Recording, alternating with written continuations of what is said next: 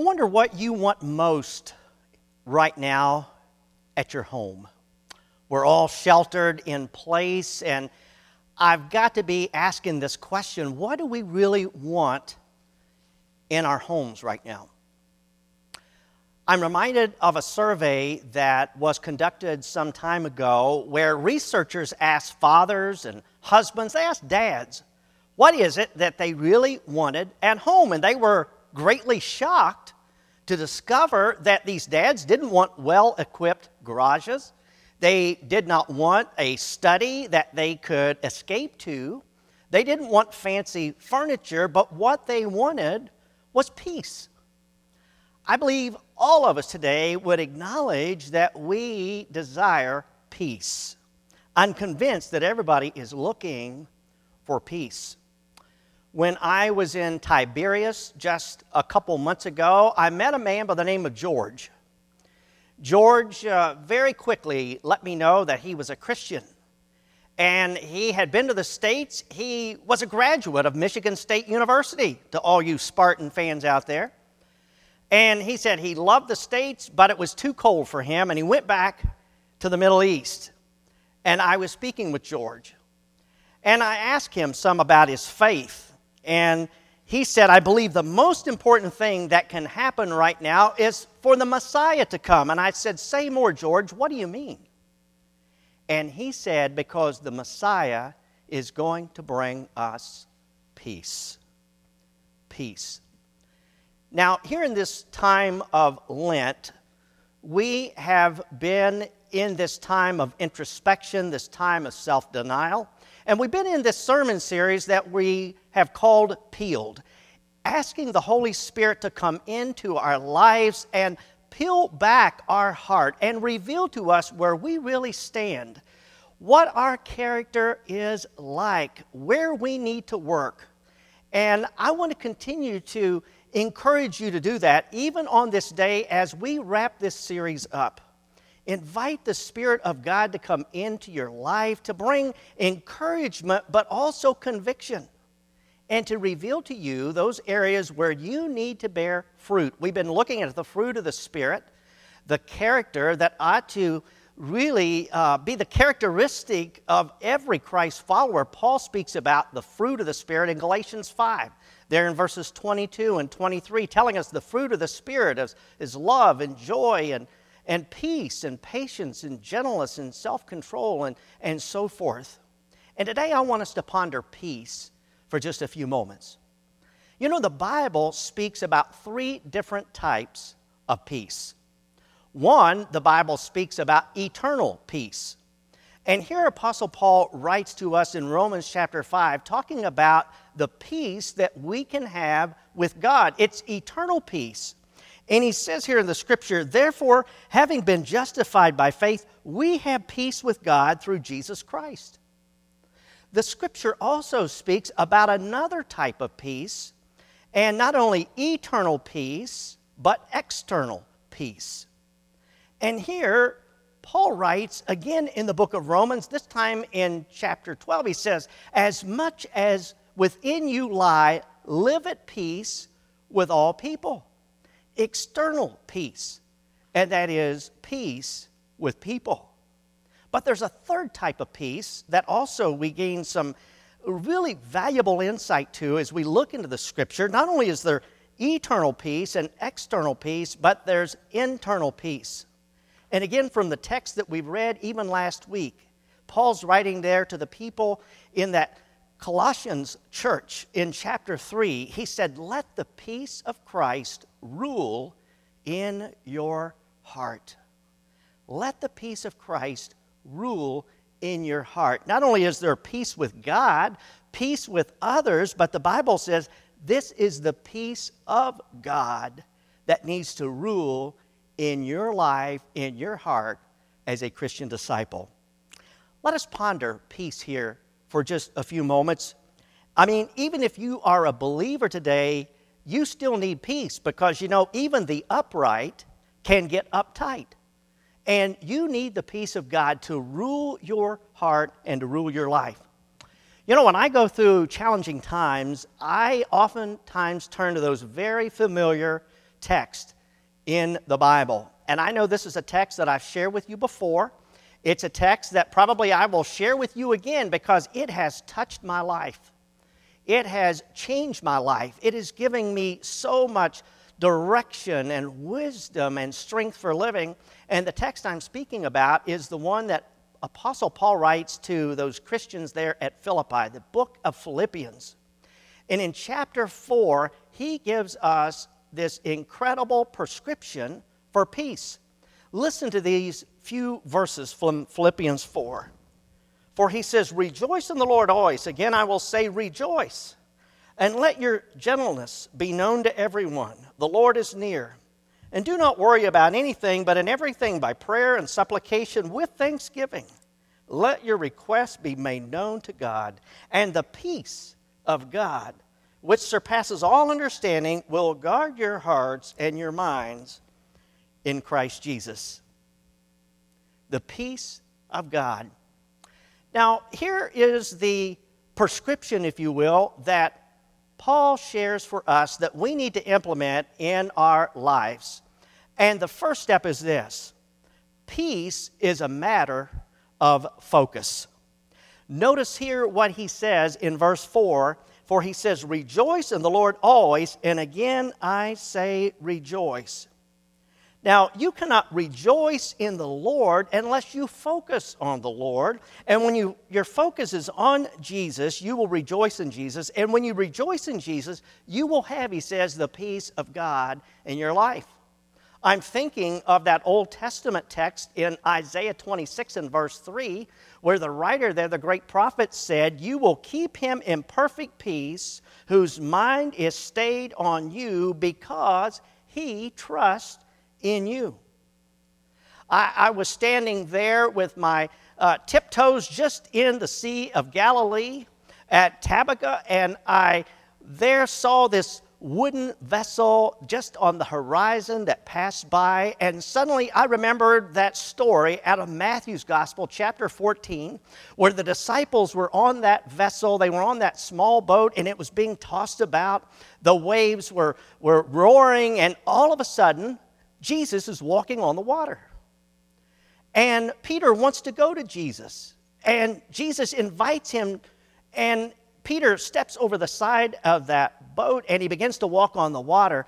And the scripture tells us as long as Peter's eyes are focused on Jesus, he's able to walk on the water. But the moment he takes his eyes off Christ, he begins to sink. I love what that Christian there years ago said, "When I look at the world, I get distressed. When I look at myself, I get depressed. But when I look at Jesus, I am at rest." I wonder if you today are at rest. I'm going to tell you something that might sound very odd. It might be even bizarre to you. But the reason why most people never find peace in life is because they're just looking for peace in all the wrong places. Even John Wesley acknowledged that. He said, "When I looked to Jesus, the dove of peace flew into my heart." But he said, "When I looked at the dove of peace, it flew away." You will never find peace just going looking for peace, but it will only be found when you focus on Jesus. Secondly, as part of this prescription, we notice here in Philippians 4 what Paul is urging us to do. Next, in verse 6, he says, "Be anxious for nothing." Peace, you see, is not only a matter of focus, but it's a matter of faith. For he says, "But in everything by prayer and supplication with thanksgiving, let your requests be made known to God." Just as focus deals with praise, faith deals with prayer. There's a couple of aspects of this that I would raise to your attention. One is the attitude of prayer, and the second is the latitude of prayer. First, the attitude of prayer.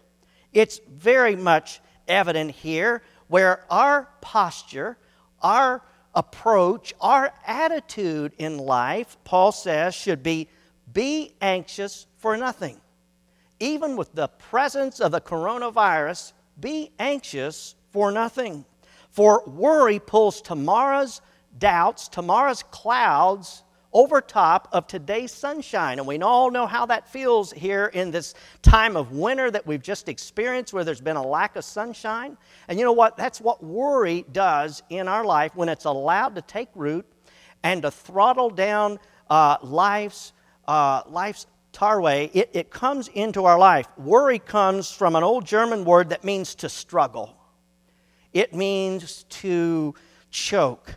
And when worry takes off in our life like that, it really starves truth. It chokes it out in our life, and it prevents us from bearing the fruit of peace. I want you to really consider what worry is and does to us. What is the effect of worry in our life? First of all, if you are worried in life, it really is a distrust of the wisdom of God. And it is really a denial of the Word of God. For you say, well, I don't believe that God can handle this situation, so I'm going to take it back over. And I can do better than God, and I don't believe that God is omnipresent or omniscient and can really speak into my problem. And so it's a distrust or a denial of the Word of God. But it's also a defiance of the will of God. In the greatest sermon, arguably, that has ever been preached in this world, the Sermon on the Mount, Jesus there is giving us this wonderful sermon there in Matthew. And chapter 6, he says, do not be anxious for tomorrow. Worry, as you see, is really to be out of the will of God, because God is not the author of confusion, but He's the author of peace. And so what about not only just this attitude that we ought to have as Christ followers, but what about here the latitude of this prayer? For he says, in everything by prayer, let your requests be made known to God. Notice here, we are to pray about everything. Prayer should encompass everything and leave out nothing. And I know a lot of people today don't pray. A lot of people only pray about some things, but here we find the latitude of prayer. It is to encompass all things and everything. And when we do that, we find ourselves having and experiencing even a deeper peace in our soul. Paul here says, first of all, peace is a matter of focus. Focus upon Jesus, upon your relationship with God. Second, it's a matter of faith, to be in prayer and praise of our Lord. And thirdly, lastly, let me say to you that peace is a matter of fact. Now listen to these words. As we find here Paul saying to us in verse 7, then the peace of God which surpasses all understanding will guard your hearts and minds in Jesus Christ. When your heart is filled with peace and your mind is filled with prayer, then your soul will be filled with peace. And what happens when you rejoice? What happens when you take your concerns to God in prayer? You begin to experience the peace of Christ more and more. You know, I read something the other day I was reminded about, and it was a short piece where oceanographers were talking about the storms that kind of pass over the oceans. And the piece was talking about how even just 25 feet below the surface there in the sea, it's tranquil. And these gale force winds, these violent storms, they can sweep across the Atlantic, they can move over the Pacific Ocean, but just 25 or 30 feet below, it's as calm as a pond. And I know that is difficult for us to understand, but you know, I've experienced that in my own life.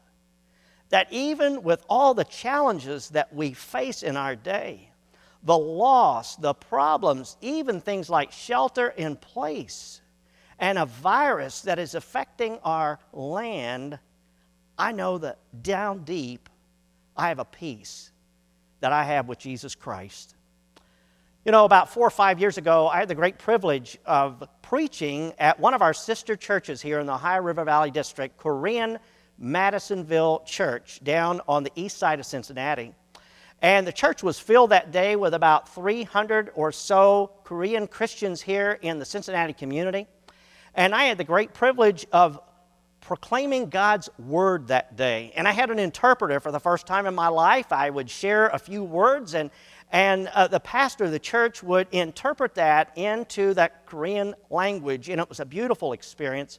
I learned a lot that day from our Korean brothers and sisters, and we shared a meal together following the service. And one of the things that I learned there was a saying that they have in their culture that came out of a time of great persecution for their faith. And they said, "We are just like nails, and the harder you hit us, the deeper you drive us, and the deeper you drive us, the more peaceful it becomes." I'm reminded of the words of Jesus there, another favorite scripture of mine in John 14 and verse 27, "Peace I leave with you, my peace I give to you, not as the world gives to you. Let not your heart be troubled, neither let it be afraid." The peace of God is peace from God. And you know, you will never find that peace in the world. So many people look for peace in pills, or they look for peace in possessions, or for popularity. They think somehow they'll find peace in pleasure, but we know the Word of God proclaims that peace can only be found in Jesus Christ. Friends, as I have experienced a lot of challenge in my life, I've walked alongside many people that have experienced great loss. I have done far too many funerals in my day already, and I have experienced anguish even in my own life, in my own family, and I know how difficult it can be. And when I see these things that we hear on TV these days, or when I talk with friends and I know they're going through a difficult time, I'm often reminded of a story in the life of a Christian that lived about a century or more ago. His name was Horatio Spafford. Horatio was a person who was a senior law partner there in the city of Chicago, and he had invested his wealth in a lot of the businesses there. And he had lost his son tragically, and then he lost all of his wealth as the Great Chicago Fire swept through the city. They were completely distraught. Not only had he lost his son, but he had lost all of his wealth. Horrifying, but yet the worst was yet to come. He sent his wife and his 4 daughters over to England, sort of a vacation, a time to just get away from things. And he said that he would follow in just a few days. And his wife and his 4 daughters were en route on board this ship. Just before they landed there in England, they were shipwrecked. Another vessel came into that boat, and 226 people died. All 4 of Horatio's daughters perished on that terrible day. His wife survived, and she, back in that day, didn't send an email or any kind of text, although it was short, just 2 words. She had telegrammed back to him, "Saved alone." By the time Horatio made his trek across the Atlantic and got there with his wife, and they started back, he asked the captain of the ship to pause to show him where this accident had taken place. And it was there, in that moment, that he penned those words, "It is well with my soul."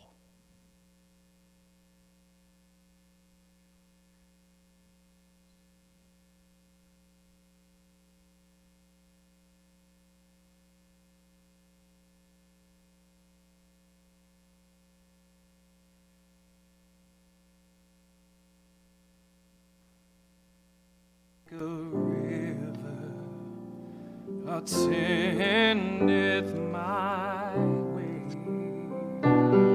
when sorrow like sea billows roll. Whatever my lot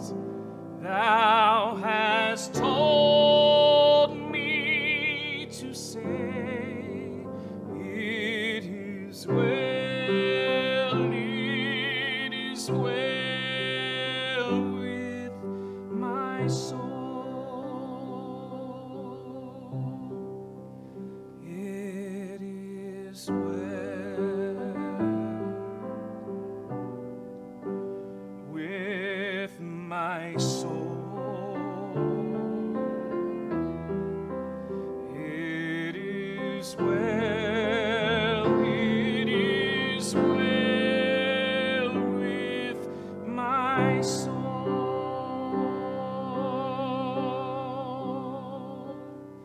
My sin, hold the bliss of this glorious thought. My sin, not in part, but the whole,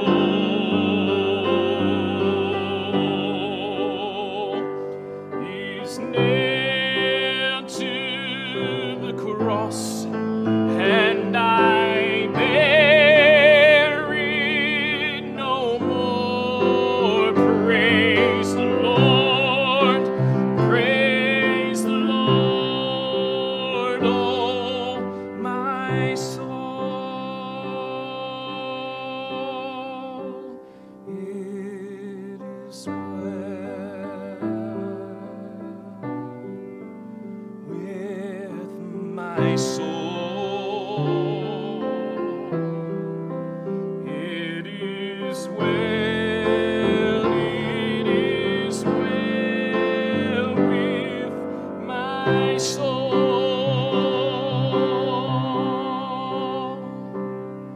And Lord, haste the day when the faith shall be sight, the clouds be rolled back as a scroll,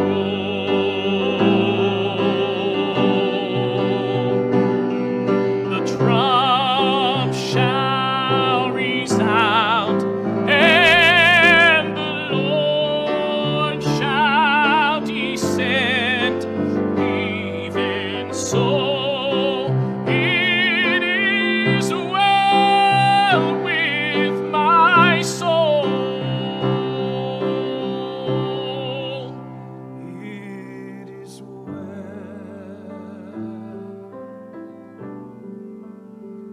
with my soul. It is well, it is well with my soul.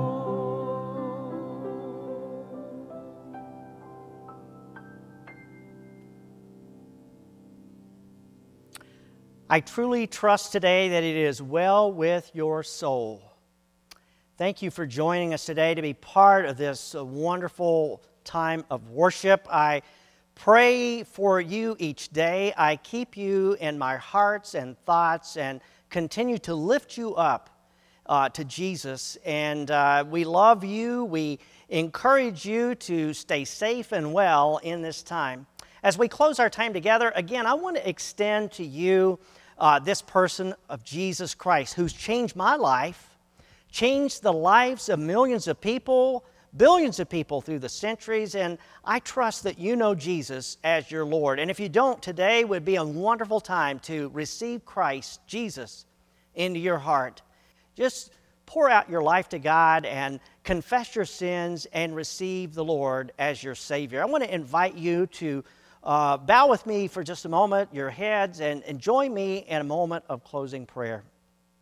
O God of life, present and promised, you are the one to whom we call for. You are the one who hears and the one who acts. And we call upon you in this day of trial and tribulation. We ask that you send your peace and healing upon this land. We pray, God, that you will bring new life with your power and hope over your people today. We pray for that one here that is joining us today that needs to know you as their Lord and Savior.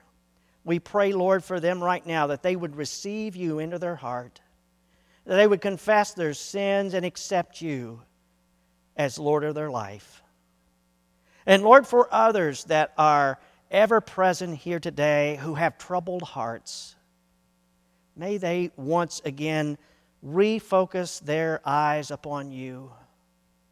May they place their faith firmly in your hand and experience that peace that only you can provide.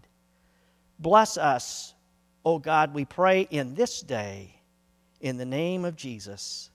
Amen. Well, God bless you all, and we wish you peace and blessing in this week to come.